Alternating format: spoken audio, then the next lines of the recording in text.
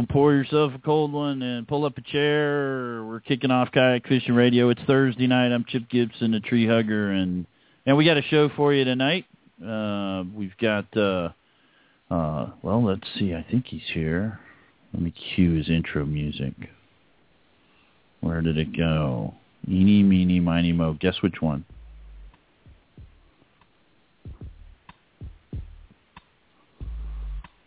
The man with the golden voice, the one, the only, Mr. Craig Becker, Big Fly Reel. Are you there? I can't hear you.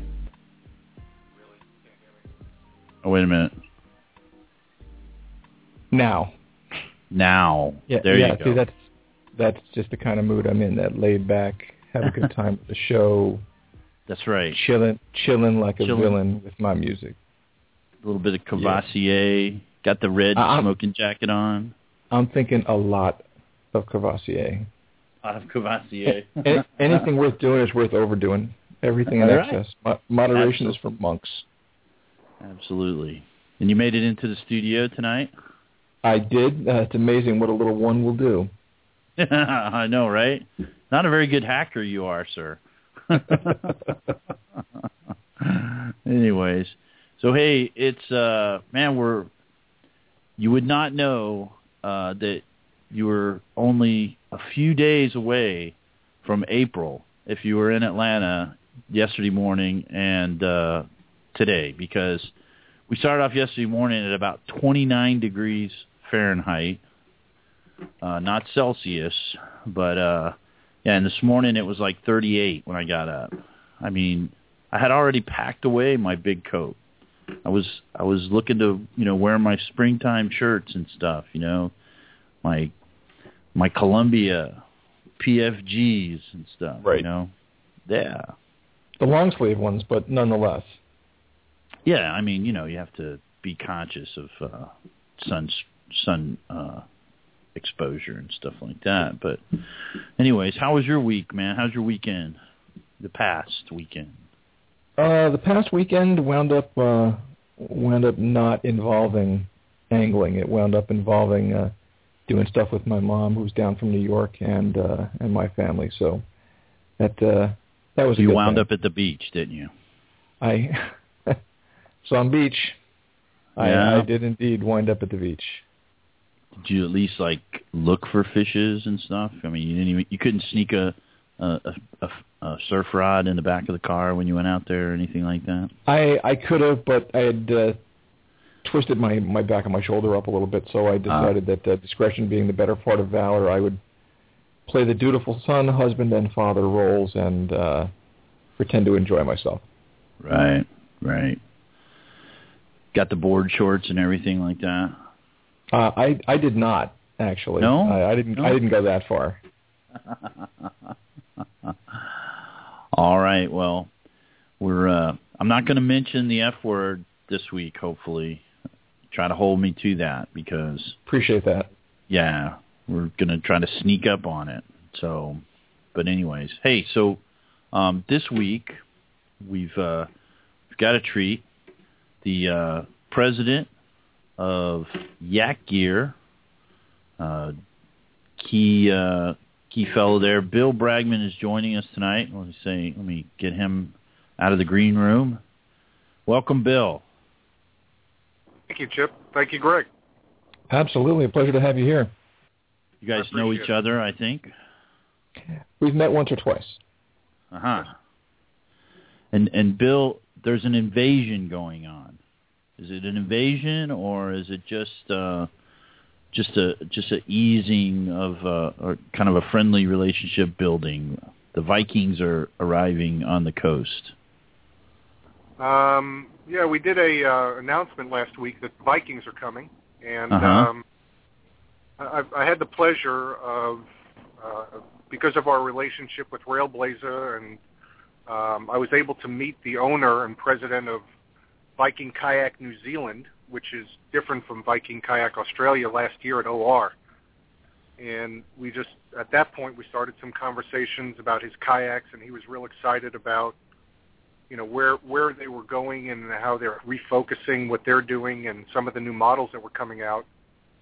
and I was in New Zealand actually 3 weeks ago, and we finalized everything, and we formally announced last week that the Vikings are coming, and really excited about it. Some great designs for kayaks. A little bit different from what's going on in the industry today. They're a little slimmer, lighter. They're a true paddler's kayak, but we're really excited about it. And so when you pass the word to us, we did a little research. I noticed that when you Google Viking kayaks, you get one from Australia and one from New Zealand. Is there a difference in the two, or are they? There are. The New Zealand version. People may remember maybe 3 to 5 years ago, there was actually a Viking Kayak Australia distributor, and their boats are a little bit broader. And they were initially, when they were brought to the U.S., they were all rigged with trolling motors. And that's because in Australia, they paddle very differently than the way they do in New Zealand, New Zealand being more of a volcanic island. So you go 30 feet off the shoreline in New Zealand, and you're already in 30 feet of water. You go a half a mile out, you're in 50 to 80 feet of water. So whereas Australia is probably similar to the way we fish here a lot of times, and it has more inland waterways and such. And, the trend here, which they picked up in Australia, was a little bit wider boat.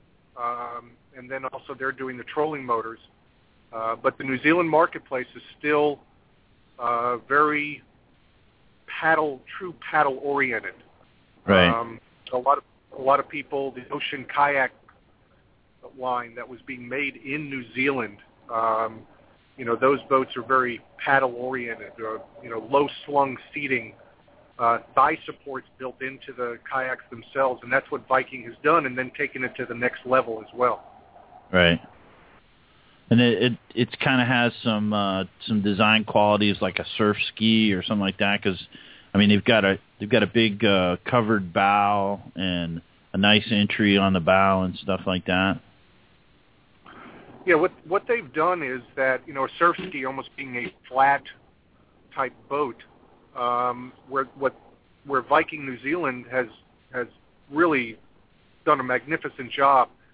It follows more of the tradition of kayaks that we used to see here, 6-8 years ago. The old Tarpon series, the Scupper Pro, even the Prowler now. So whereas the Stealth is a flatter deck boat, the Reload, which is their 15-foot, 14-foot, 7-inch boat, and even the 400, both of them are more traditional styling of what we expect here. But because you as the paddler are sitting back down into the boat, really creates a lot of stability. One thing they've also done is, because of how the bow flare is designed, when you're going into a chop or a wave, the boat actually is going to ride over it to allow your forward momentum, whereas some of the boats now don't have that, and which means that the nose of the boat or the bow of the boat is going to bury into the wave. Right.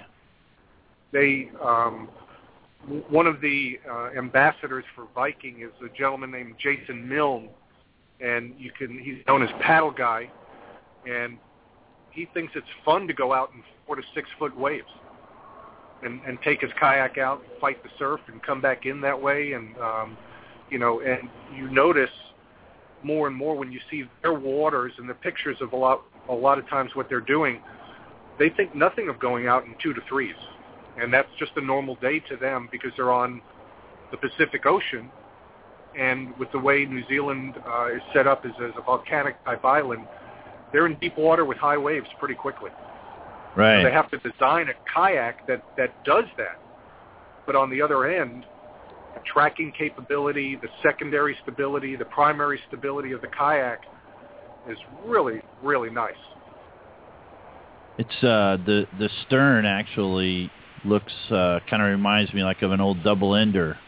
It's kind of a pretty nautical design there, and it looks like it would provide a lot of tracking capability. It does. One of the things too, which is really nice about the boat, the true width of the boat is where you're sitting.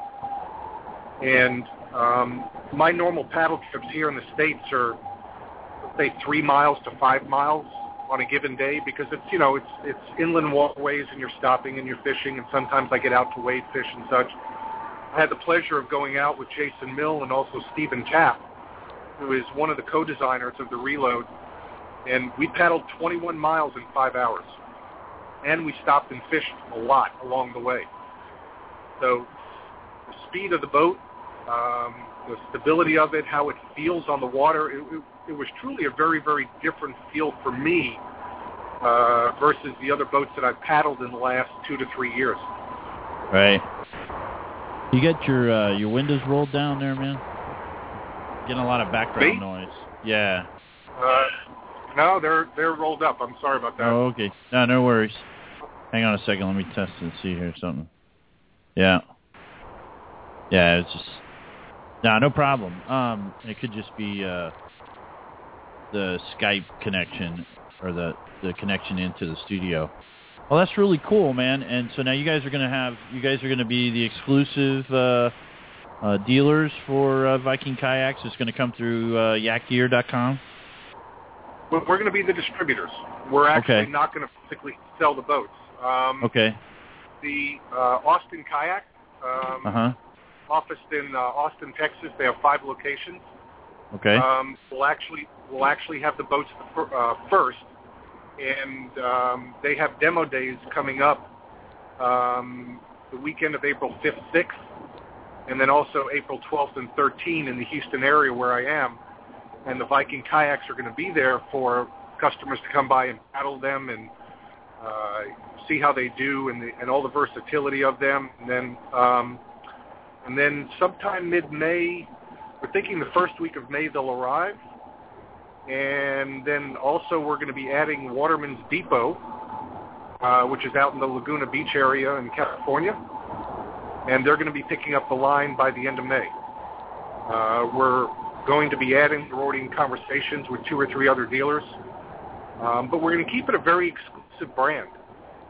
If you looked at a year from now, we're thinking that 6 dealers, well-positioned in the United States, a couple on the East Coast, 1 in the Gulf Coast, 2 on the West Coast, and make it really a special boat like it is. One of the neat things, about the Reload is that they have what's called a tackle pod, which is a totally removable center hatch area, where on a lot of kayaks, that's just dead space, where their center console, so to speak, is. So you'll be able to put all your electronics in this tackle pod, still have room for a lot of your tackle gear, and then at the end of the day, grab it, pull it out, put it in your vehicle, so that when you're actually carrying the kayak around, the Reload weighs only 62 pounds. Nice. 400 weighs 52 pounds. And it's just amazing. I've got them on a trailer. I have the honor of going up to the Heroes on the Water convention in Dallas for the weekend, and I'm bringing them there. And it's been the first boat that I could actually put on top of the trailer by myself. So that in itself has been great. So, but very good. Their accessories are really different as well. The boats are going to come in pretty well stripped.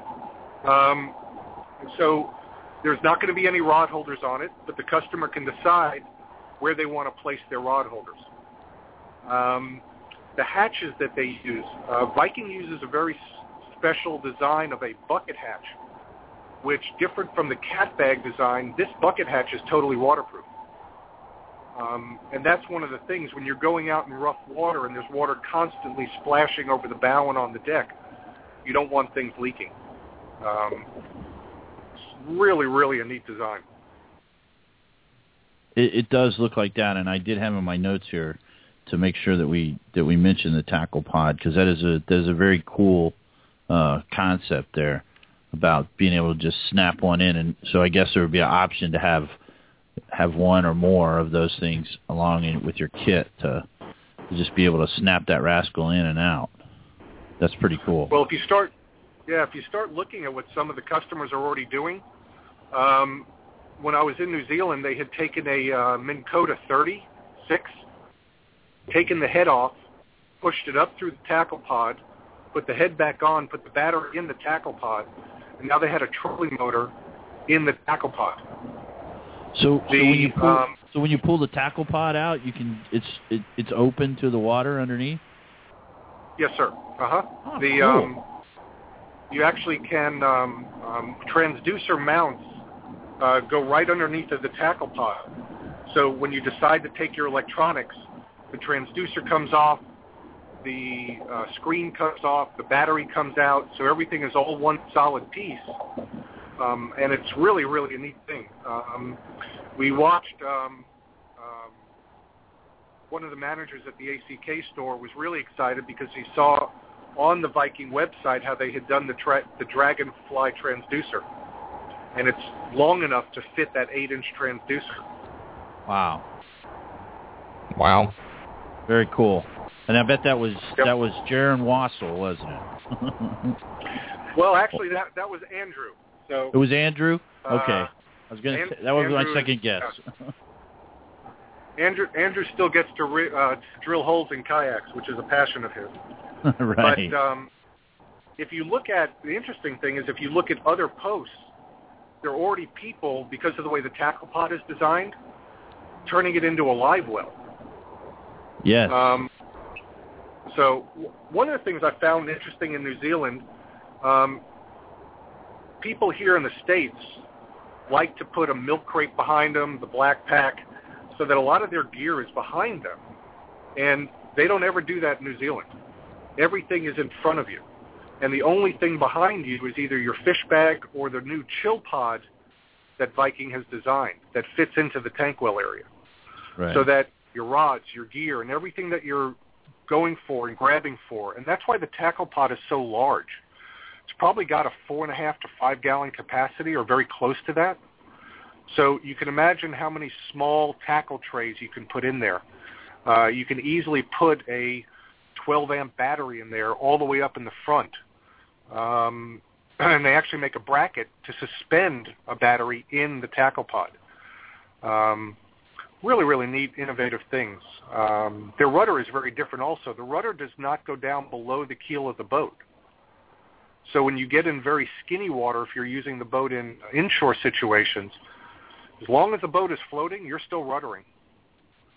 And the blade width is about 2.5 times longer than the traditional rudder that you see, so it still moves water and the boat turns on a dime. It's very cool looking. I like the chill pod. I like the tackle pod has a little cutting board on it. That's very cool. Yep. Yeah. And then the site is very comprehensive. It's very cool. And we competed. Mr. Becker and I were down in Flamingo, down in the Everglades, a couple of weeks back in the Adventure Fishing World Championship. And the year prior, all the folks that competed left there going, my gosh, you got to have a boat with pedals. And you know what? This year, if you had pedals, you'd probably only use them about maybe 30% of the time because the water dumped out of the Everglades and we were all running around in grass hanging up on everything. So Hobies, propel units, they were all getting full of grass. You couldn't use them. Everybody was paddling or poling. So folks who look at a boat that's just a paddle boat is like, well, there's still a requirement for it, And actually, some of the things I know Andrew and Jaron think that Viking is a very cool boat because they like to go offshore. Those guys are always out there beat to the waves, man. It's become my enjoyment as well. It's just a whole. Obviously, the fish are bigger. It's just a whole different thing versus marsh fishing. Like I did for probably 8 years. Right.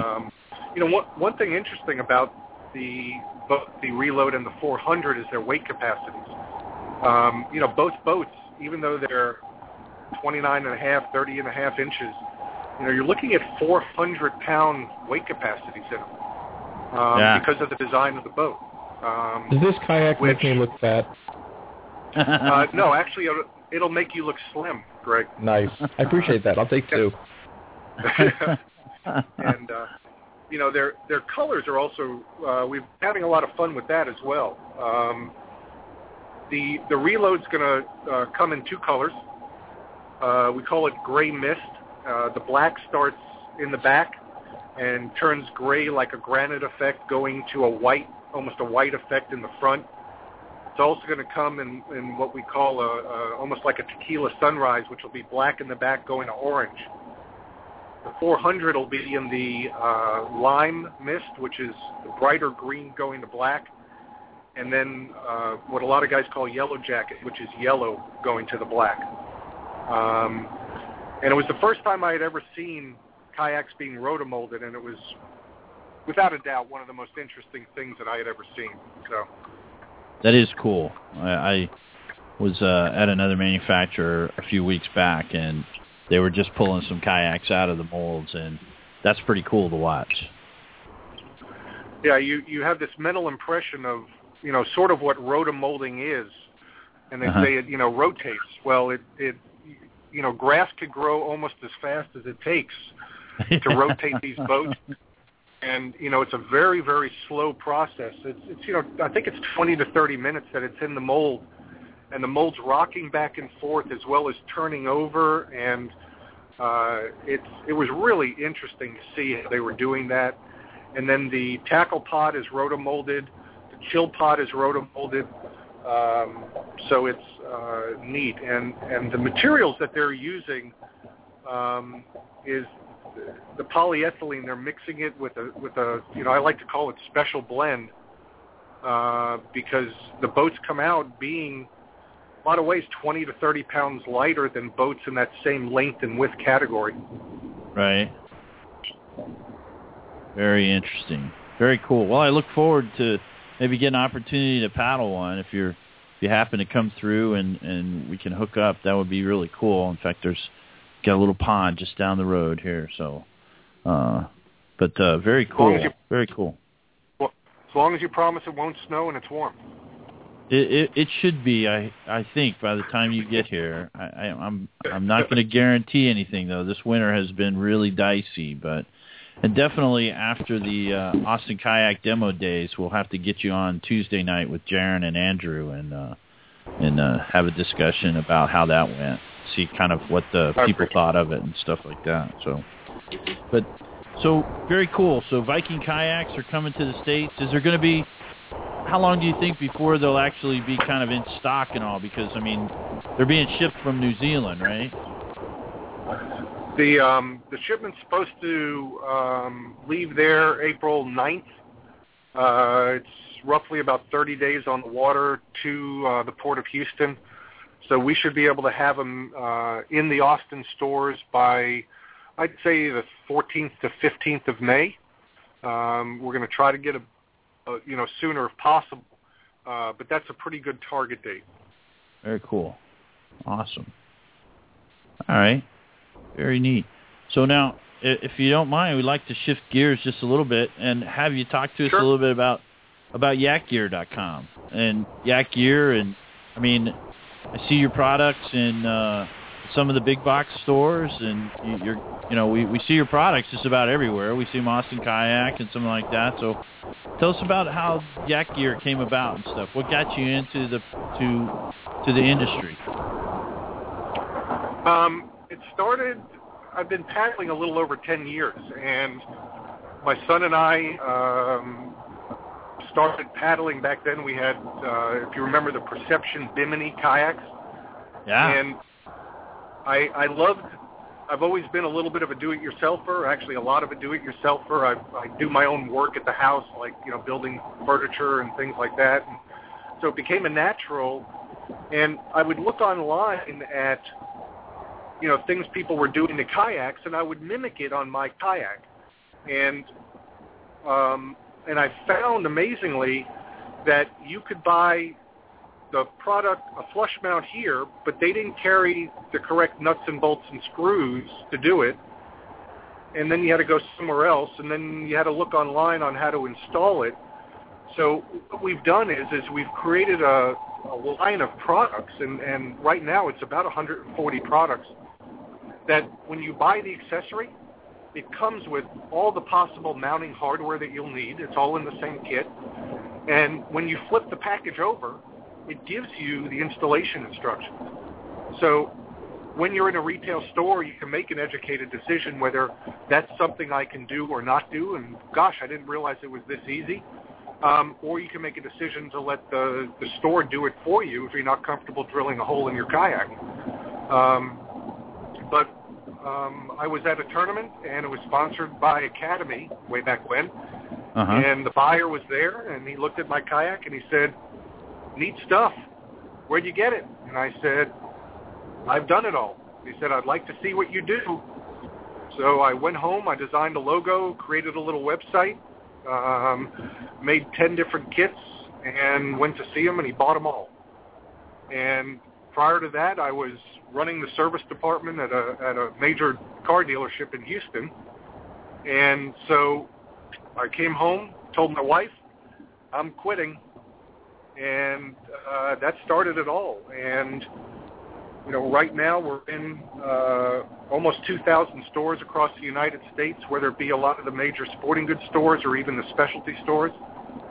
We're not only with the gear products, but we've also picked up Railblazer. We distribute fish grips, and now the Viking kayak line. We just distribute ribs. So we have a product assortment of over 250 products, and we're adding new products. This year we've really gone heavy into nighttime safety by creating some great lighting products to go out in the evening with. And we're working on a few more things that will complement the line. Hopefully I'll be sharing them in ICAST and OR this year. Nice. Well, you should be seeing some folks from, you'll probably be seeing Chuck and, well, I know Jaron and them, they'll all be down there and stuff. So that would be very cool. Yep. And speaking of lights, and that has to do with electricity, we're going to move into our tech talk portion of the show now. Let me get the intro music playing up here. Door comes up, you know, some mechanical stuff. Watch your head. Yeah. So tech talk. Put that golden voice to use there, Mr. Becker, man. Give us some intro, man. Tech talk. I was going to do a Pee Wee Herman thing, but I just couldn't get it together. Get it going, right? Welcome to Tech Talk. Okay. Welcome to Tech Talk. Yeah, welcome to Tech Talk. So, Bill, you said you're a handyman and all. And over the past couple of weeks, we've been from a recommendation that we started including a technical section onto our show. We started off with batteries and what kind of battery you needed, and we went through that, and we talked about 12 volts and 7 amps and 10 amps and 12 amps and all of that. You know, try to convince folks that they don't need the big giant trolling motor from the bass boat in their kayak, that they could run their fish machine with a little battery. And then we talked about wiring and stuff, and how wiring and salt water and even fresh water don't tend to mix real well. Electricity and water don't mix. But bottom machines and mountain transducers and stuff. But because you were here this week, we thought we'd wait and talk about lights, because that's a kind of a new thing that I'm seeing on a lot of kayaks now, especially the guys who like to go out and do the docks and hit the grass beds at night. And you guys have got some products about it. Tell us about lights on kayaks, man. How did you come about doing that? One of the things about Texas is, you know, it doesn't spare the heat in the summer. So, you know, during the day it's 95, humidity is unbelievable. So I found a lot of kayakers were going out in the evening. One of our focuses has always been safety. And make sure you get a helmet on there. No. Yeah. Motorcycle can and I mean, personally, I'm a life vest guy. I like wearing one when I'm out there, and it's just for those just-in-case times. Amen, brother. But yeah, when you're out at night, you know, you're in a kayak, and typically you're fishing shallow areas. And so the only way a boat's going to be in that area is if it's up on full plane. And I've always been a big believer that the brighter the light, the more visible you're going to be. So we worked with Railblazer this year to bring out their brand new visibility light using Cree LEDs. Got 120 lumen light, works on 3 AA batteries, has a lifetime of, they tout 20 hours. We've actually run it for 45 to 50 hours off the same charge. But it's visible at 2 nautical miles, and it's going to be Coast Guard approved probably in the next 45 days as a true marine stern light. We also found that not only for that, but when you go out at night, especially in our areas, mosquitoes are horrible. But a lot of guys are wearing headlights, which is attracting the bugs right to your face. So we designed what we call the Lumina LED outdoor activity light. Really, really neat round light using, once again, LEDs. And it has a white or amber mode, but it has 9 different modes, and you can mount this right in the middle of your kayak to light up the entire deck of your kayak. But it also doubles in the fact that you can use it because it goes into a flashlight mode. It's got a magnet on the back. You can put it on the side of your vehicle while you're unloading or at night. It goes into amber mode, and we've had some deer hunters tell us that it would be perfect for their deer blind. It's got a little hole in it so you could actually hang it up in your camping tent. It's a really versatile light that we made 2 ways. One is a rechargeable and the other is a battery version. But it's great for lighting up the inside of your kayak. We've also come out with strip lights for the side, what we call visibility lights, but they'll also attract fish. And that's been in the marketplace, and we've decided to use blue because it is more visible. It cuts through mist and haze a little bit easier than the green does, but it will still attract fish or fish are in that area. And one of the exciting products we also came out with this year is the Lumina LED floodlight.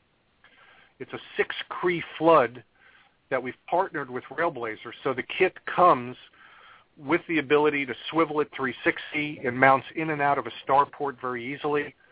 It's got a waterproof quick connect on it so that you can take the entire light off and use that starport during the day for another feature like a rod holder or a mobile device holder. We've had a lot of people looking at those lights and already starting to purchase almost the entire kit so that they can go out at night and feel safer on the water. I want me a couple of those 6 Cree floodlight things to put on the front of my Propel, man, so I can be pedaling out and everybody think I'm a car coming across the water. Right. Hey, Bill, a question for you, Bill. A couple of the lights you talked about are battery powered. I know the visibility light. I've had the opportunity to play with the alkaline version of that, and you say there's a rechargeable version of that also. The cockpit light you talked about, is that individual cell powered, or does that have to be hardwired into the boat? No, that's it comes in a rechargeable version, and it also comes in a battery version where you put in a CR123 battery. Okay. One of the things we found is the more lighting and electronics that people are using is that it's eating up your battery power. So by having all of this stuff potentially run on a 12-volt, 7.2, 8-amp battery, the next thing you know, to be out 7, 8, 9 hours on the water with all of this lighting, you would need to jump to a 12, 18-amp battery. And that's a big battery. Right, and we sort of pulled back a little bit on that just because of, having the ability for the puck light that goes, as a deck lighting, internal lighting, that you can recharge it. Wow. So on the way out to your trip, you plug it into your cigarette lighter. You can. It has a USB port. It has a wall charger, so you can charge it 3 different ways. But it's not feeding off of your battery, which you're trying to use for your depth finder. The stern light, the visibility kit light from Railblazer, works on 3 AA's, and the fact that it will run for 40 hours or more. Right. So you're getting. And by the way, and that is crazy bright. I mean, when I first got that, I didn't do the, hey, let's look on the flashlight thing, but fired that up. And for a couple of minutes, I was pretty sure that I could cancel the appointment for the laser surgery for the for the eye correction thing because I was fairly certain that my retinas were secure for the rest of my life, and any cataract I might have developing had been vaporized. That is a very, very bright light. It's a really, really neat piece, and it was approved by the Coast Guard as far as the 2 nautical mile limit. There's a couple other things that we have to do to it to make it useful on sailboats, but that's not a kayak issue. Right. The neat thing about it is that telly pole during the day, if you just so wanted to, you could put the Railblazer camera mount on it and then put your GoPro on it. So right. You can retask all the Railblazer products to do a lot more than just one thing. You can buy a platform mount to go on top of there and stuff. But it's been, our relationship with Railblazer has been absolutely wonderful. The U.S. Public has received it very well. Neat products and such. So we wanted to take a little bit of that power out of the wiring type thing, because the more wires you run from the front of the boat where your battery is all the way to the back, the moisture and condensation alone that builds up in the middle of your kayak, that's going to start rotting the wires over a period of time, even if you don't get regular water in your boat. So by having all of your battery for your electronics, more for your sounder, depth finder type thing, all up in front, makes it a lot easier. You're using less wiring, and I think it'll make everything longer lasting as a rule anyway. And I don't think anybody liked fishing wires all the way from the front of a 16-foot kayak all the way to the back. So yeah, it's not a fun adventure. But you said the blue lights you have. Are they also runnable from a battery pack, or do they require a larger battery source? Not necessarily for current, but just because of the connection issues. Yeah, the connection issues right now are to a like a 12-volt gear feeder or that type of battery. Right. We are working now to try to create a small above deck battery system, so that you won't even have to wire that into that battery, and you won't have to go into the hull to even mount these lights. And we're hoping we're going to have that ready for outdoor retailer as well. And so that it'll be a very, very small, those only draw maybe about 0.6 amps. So, we could have a 4 to 5 amp power source that's rechargeable sitting on the top deck that's not obtrusive, and you can pop that out. Once again, we want to be able to use the same charger that we're using for our the Lumina LED, cockpit light, so that it really gives the customer a lot of versatility as far as what they can do. So. Right. You giving any thought to being able to mount that battery system in a starport? We are definitely working on that. Because I've had one of the things that you helped me set up the layout on my new Slayer Propel 13 with some Railblazer accessories, and I've very much been impressed with not only the versatility of the starport itself, but of the accessory line that's out there. There are others that have been around for a long time, and not to bang anybody else's on the head, but the accessory line that is growing and that continues to grow with Railblazer and with the starport accessories is pretty impressive, and they work very well. Yeah, we and there's probably half a dozen products that we haven't even. If you look on the Railblazer page, you're going, "Oh, I want one of those."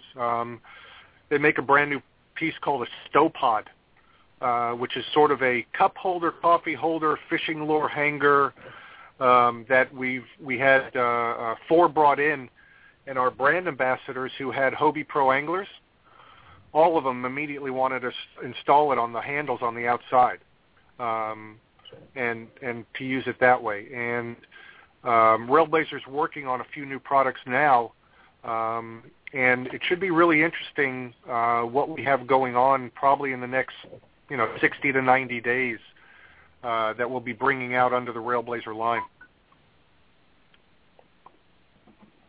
Okay, I like that. I can put my coffee in that thing. I want one.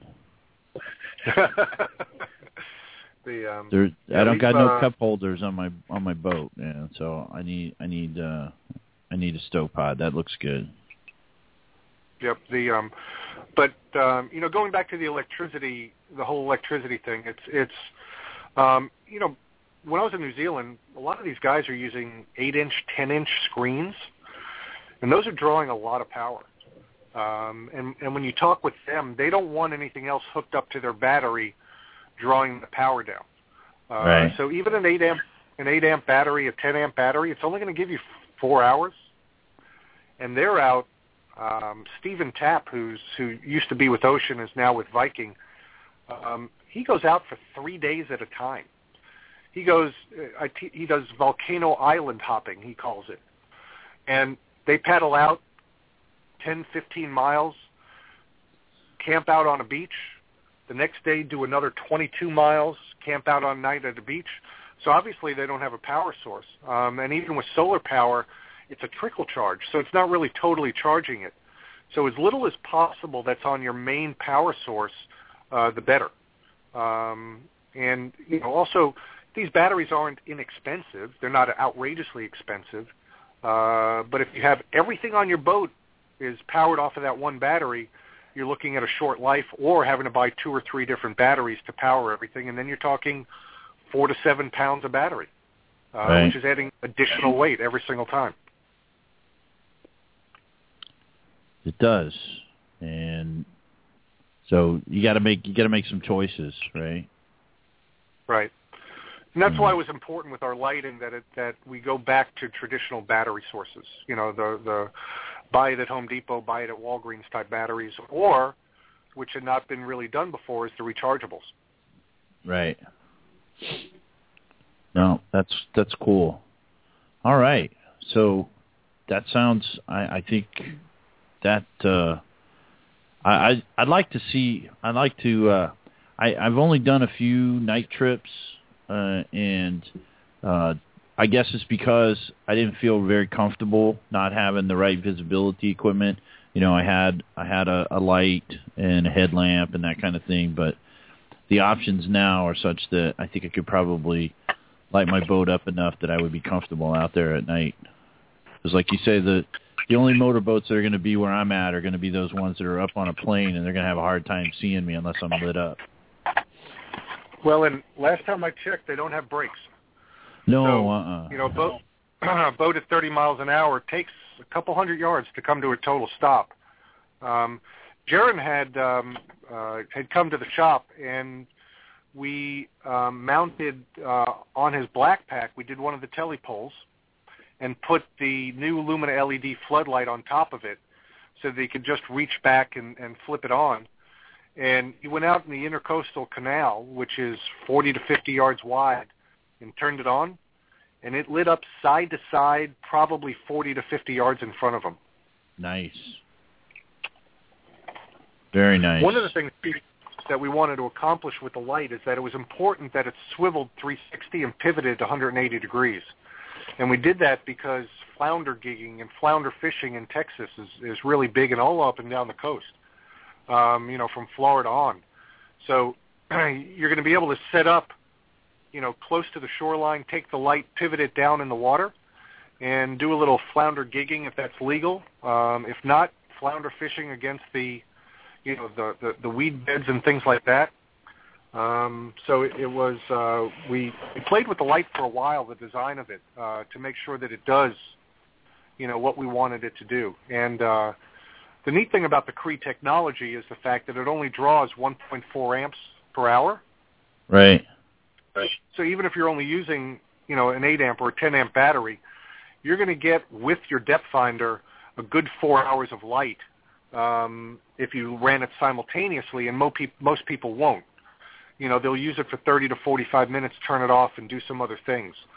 So it should, you know, unless you left it on the entire time, you should be able to use it, you know, on and off for about an 8 to 10 hour period off of one battery source.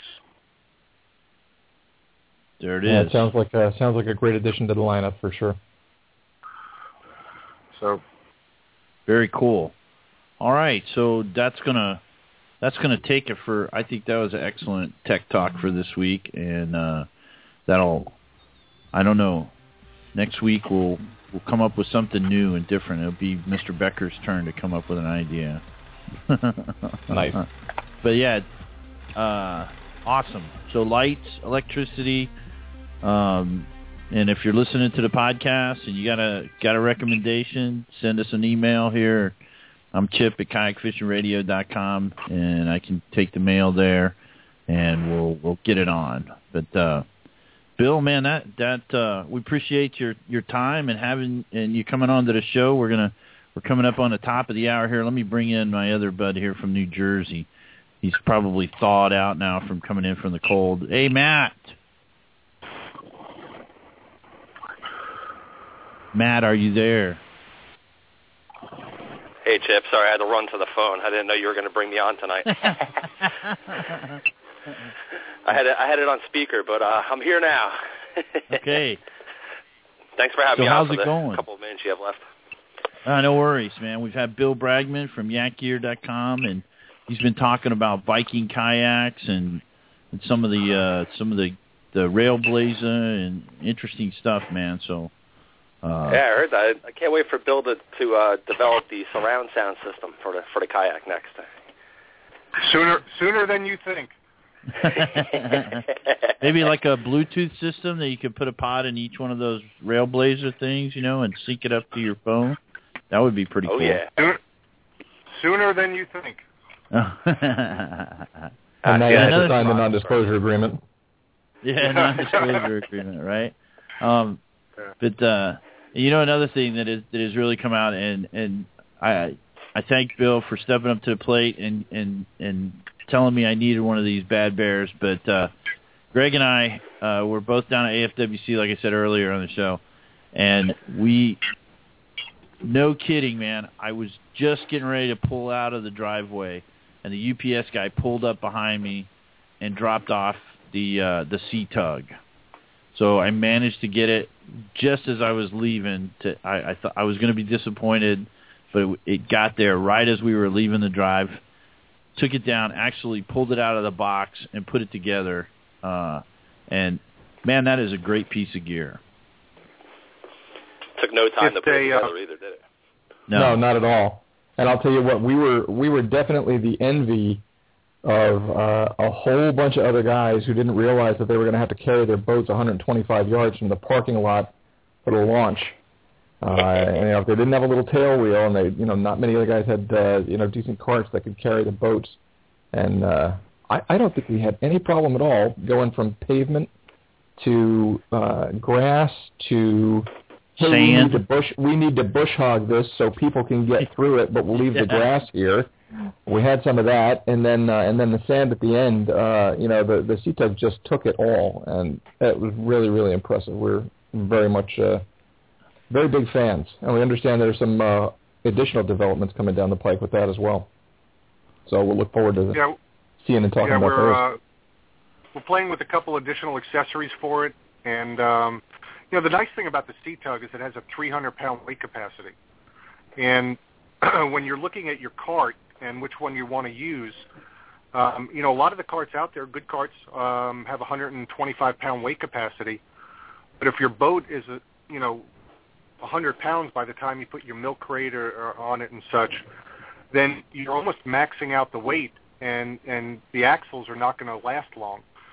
So you're putting 90% of the weight onto the capability of that cart, whereas with Sea Tug, because it has a 300-pound weight capacity, if your boat's 100 pounds, you're only, using 30% of the capacity. So you're going to get a lot more longevity out of the cart. And a couple of years ago, they had pneumatic wheels, which, they had an issue with, and they understood it, and so they redesigned and came out with the new hard Kiwi wheels, which have made all the difference in the world. They'll never go flat, obviously, because they're a hard material, but they do have a rubber around the dead middle of it, which allows you to ride smoothly on pavement. Yep. So it's it's been a really good relationship with us once again. Railblazer bought Sea Tug at the end of towards the end of last year, middle of last year, and we sell quite a few of them. I think today we shipped about 60 of them out the door to different shops around the country. And we primarily, with Sea Tug, we focus on the Gulf Coast area because there is another dealer up in the Northwest, and Peter handles a lot of that area as well. So we primarily do, our area, which is the Gulf Coast area for sea tugs. Well, I'll tell you, man, that I have a pile of junk kayak carts in my backyard, and they will just rot there now because with the sea tug, I mean, and we're, Greg and I are both fishing out of native propels, and that boat is 100 pounds without anything else on it. Once you put the drive on it and the chair and everything, I mean, that's a 100-pound boat. And when you put your crate in it and all the stuff, and Mr. Becker has a couple of suitcases that he puts on his. It's more of a sea trunk type of thing, which... yeah, that's right. I'm grateful for the site. Yeah, it's, but still. And his Sea Tug is a great card. I can give you a good testimonial. I'm going on my 4th season with it, or 3rd season. I think it's the 3rd season with it, and hasn't failed me yet. I love that cart. It's a great cart. Best one I've ever had. One of the, and you talk about 125 yards or, a quarter of a mile or half a mile, whatever. And the neat thing is that you walk that distance and then you just take it apart and you put it in your front hatch. Whereas with some of the carts, now you got to walk all the way back to your car to put them there, or, you turn it over and can put it in the scupper holes, but then it's blocking your access to the back tank well. So the Sea Tug gives you the best of a lot of different worlds, and it's not unusual in the Texas coast. There's a lot of places to launch, but you go to a normal boat launch and you're going to walk 250 yards, with your kayak, and no reason to make 3 trips. You just rig it out totally by your vehicle, on the Sea Tug, pick it up. And one of the things that I didn't even know this is that, and the guys were telling me, you want to position the Sea Tug like literally right under your seat. And that will give you, because that's like the heaviest point of the kayak with the milk crate behind you and such, it also makes the straps work a lot better so that it's grabbing the widest part of the boat right there. No, it is just it's a great piece of gear, and I know that the people who borrowed ours during AFWC are probably some of the folks who have ordered them, because they're just, and I like you say, they're easily taken apart, put back together. I mean, they're very durable. It's probably be getting another one here after this next trip that we take.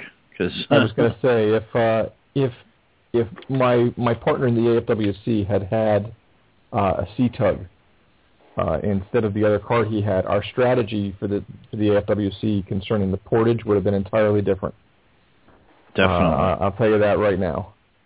So Bill, when the update to the wheels, and I won't steal the thunder, but when the sand wheels are out and available, maybe you can come back on and talk about those for a few minutes. We'll do a tech talk section on carts and moving your boat. Absolutely. Yeah, with the wheels for the Sea Tug, I'm going to paint my spokes chrome, so it's going to look like real rims. Nice. I was going to get spinners on mine, but I hadn't figured out how to do it yet. I have to go with the surround system. You can do the little curb feelers coming off of it also. Nice. Definitely. All right. So we get to a point where we're here at the top of the hour now. Bill, again, man, really thanks a lot for coming in and talking to us about the Viking kayaks, about Yak Gear, and the joining us for Tech Talk and talking lights and stuff. And definitely have to get you back on. Like I said, I know Austin Kayak has got their demo days coming up, so we'll get you on Tuesday night with Jaron and Andrew, and I know those guys are going to have nothing but good stuff to say because they're definitely long-distance paddlers. So, but here's where we go. We say, what's going on next weekend? What's your game plan? And I'll tell you what, it looks like we're looking at a front coming through Atlanta, so I don't know what my game plans are going to be other than staying out of the rain. But, Bill, you got fishing plans? Do you manage to have time to go kayak fishing now that you're doing all this other stuff? Well, actually, this weekend I'm going to get an opportunity to do it. The National Heroes on the Water get-together is up in the Dallas-Fort Worth area, and it's at the Alaska Ranch, which has its own private lake. and they've promised me they stock it with fish that jump into your kayak. I can just sit back and not even do anything, but I'll be fishing this weekend. And then the following weekend, where the ACK demo is up in Spring, actually up in Conroe, there's bass in that lake, so I'll be doing a little freshwater fishing the next 2 weekends, and I'm looking forward to that. Awesome. A little sweetwater action there. Very good. Yep. So, and Matt, has things thawed out? I saw you ran a thing. Was that some old pictures of you mounting your bottom machine on your boat, or did you manage to get it out from under all the ice and snow? No, those are pictures from last weekend. I got the motor installed. I have not tested it yet because Sunday last weekend was freezing again. So this weekend don't look too good. We're going to get the same front you guys are. A lot of rain all weekend, but that's okay because I will be at the Jersey Paddler Paddle Sports Show all weekend. And that's if you're in the tri-state area, stop by and visit us. I'll be at the New Jersey Heroes on the Water booth there. That's the Paddle Sport Expo at Somerset, New Jersey, at the Garden State Expo Center. Very cool. And Jim, I put you live on the air, man. What are you doing? How's it going, Godfather? Are you going to be going after those carp? It's going to be rainy. I might have to get, electroshock after those things after I saw them tearing up the black crappie beds.